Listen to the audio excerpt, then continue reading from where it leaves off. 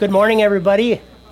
Welcome to our outdoor chapel. Lord's blessed us with one more day at least we can do this, and hopefully next week we'll see.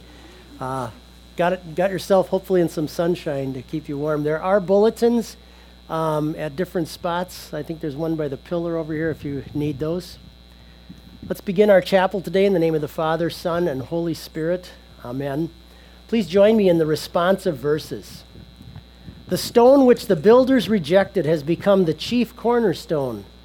This was the Lord's doing. It is marvelous in our eyes.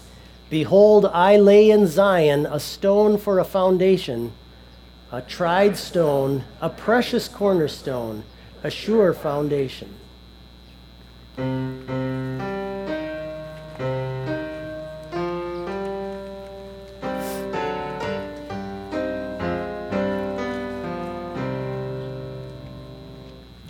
Built on the rock, the church.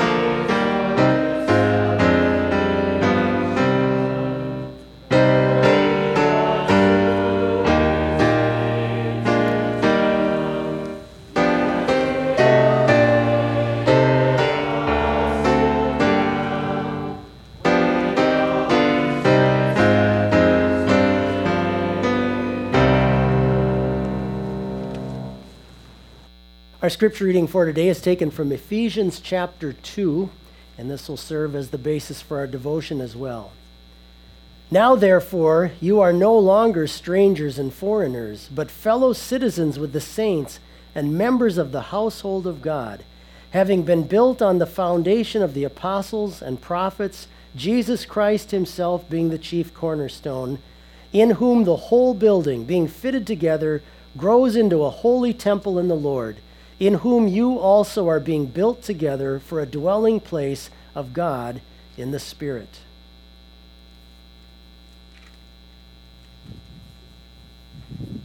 We continue with verses 4 and 5 of the hymn, verses 4 and 5.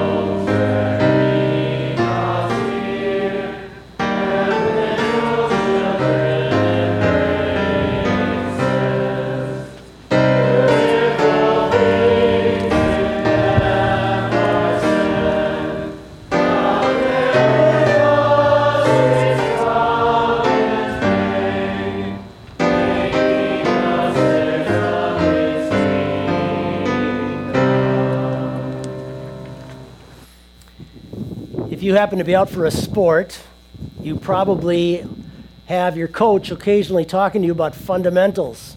So often it's the fundamental things in basketball, maybe dribbling, passing, the right shot, maybe in soccer, how to dribble and so on. Softball, every sport has its fundamentals. And if you don't do the fundamentals right, so often nothing else matters. The same is true in a lot of subjects. Mathematics, there are fundamentals to mathematics, or biology, psychology. We think about even in the realm of the arts and theater and music, how important those fundamentals are. And the word fundamental is rooted in the same word for foundation. And it's a good word then to show that there are foundational things to almost any area of life, things that you need to know, because the foundation is often so crucial as to whether or not something is going to go and make a go of it.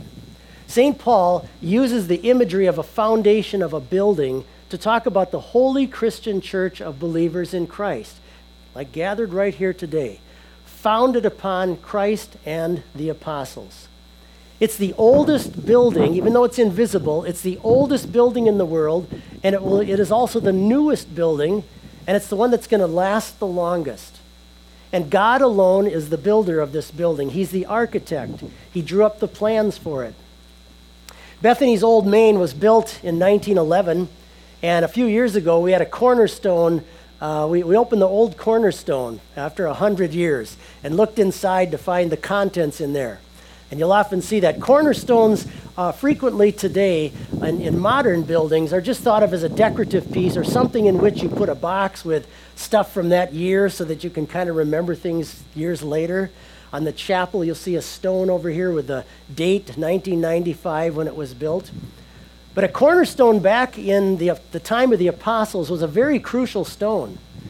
You couldn't afford to pay for the kind of bricks that we have in our buildings here, nice and squared off. There was usually only one large stone that they made sure was cut with perfect 90-degree angles. And that would be placed first on the property line, and from that, everything had to go out perfectly in an order and in a line. And so the cornerstone was a very important piece in the building. Everything was built around it and off of it mathematically. And so that concept was something that the people in Jesus' day and in St. Paul's day clearly understood, this concept of a cornerstone. St. Paul tells us that God has built his church upon his Son, Jesus Christ, our Savior, who came into this world to pay for our sins, to give us everlasting life in heaven. He is the chief cornerstone upon which everything else is built, off of that and from that and around that. And the teachings of the apostles, likewise, are part of that original foundation. Some of us were here when Hunzy Hall was being built. Some of us have been here even before that. But when Hunzy Hall was being built, it was amazing how long it took to put the foundation in. If you don't have a good foundation, everything else is going to go awry. And the same is true with the Holy Christian Church. God has established his church of believers off of Christ, on the foundation of the words of his apostles and the prophets and so on. And Christ is the chief cornerstone of all of that. Paul says, in Christ, the whole building being fitted together grows into a holy temple in the Lord. God loves to look at his beautiful temple that he has built in this world, to look down into the hearts of people like us, that despite our sinfulness, through faith in Christ, we've been cleansed of our sin. And we're now made his saints, his holy, perfect saints through Jesus alone. And because of that, we're going to go to heaven someday. God loves to look at this building that he himself has designed and built and purchased for himself. And it's all built upon the work not only of Christ, but the words of the apostles and prophets. A number of years ago, I had a young lady who said to me, I'm a Christian, and I like the words of Jesus in the Gospels, but I don't really like the words of St. Paul. Well, Paul is telling us, and Christ himself tells us too, that you can't divide the two. The two fit together. The foundation of the words of the apostles is built off of the teachings and words of Christ. If you will, he was their seminary. He's where they got their instruction from. And there may be times when some of the things in the Bible, let's say in the epistles, doesn't quite agree with our modern culture and the way we think about things and the way we like to respond to things and the way our society today would have us view things. But to be a believer in Christ, to be part of this holy Christian church, means that we stay founded upon not only the teachings of Jesus, but the ones he also taught his apostles, and that they expressed through the words and pages of Scripture. All of this fits together to form the holy church of God. And so when you and I were baptized into Christ, God took you as a stone, and with the cement of the love and grace of God in Christ, he made you part of this beautiful edifice and building of his holy Christian church. Now, you might wonder sometimes, a lot of Christians do, am I really part of this church? Am I really one of those stones? Am I really a believer in Christ? What if I think in my heart is just kind of fake and it's not really there? Well, if you acknowledge your sinfulness, if you recognize that your hope of going to heaven is entirely in Jesus Christ himself, if your heart is filled with a desire to love God and to hear his word and to strive to follow that, even though we do it imperfectly in this life, that's an indication that you are. In fact, only a Christian wonders whether they're a stone in the building of God's church. An unbeliever could care less. So if you in your heart are sometimes concerned about whether or not you're really a believer in Christ, that's an indication of faith. That's the kind of thought that a Christian has, not an unbeliever. What a blessing that God builds us into this holy Christian church where we together confess Christ as our Savior. Let's do that right now in one of the most ancient creeds in the church, the words of the Apostles' Creed that you'll find in your bulletin. Let's rise for this. I believe in God the Father Almighty, maker of heaven and earth, and in Jesus Christ, his only Son, our Lord, who was conceived by the Holy Spirit, born of the Virgin Mary, suffered under Pontius Pilate, was crucified, died, and was buried. He descended into hell. The third day he rose again from the dead. He ascended into heaven and is seated at the right hand of God the Father Almighty. From there he will come to judge the living and the dead. I believe in the Holy Spirit, the holy Christian church, the communion of saints, the forgiveness of sins, the resurrection of the body, and the life everlasting. Amen. Stay standing for the last two verses.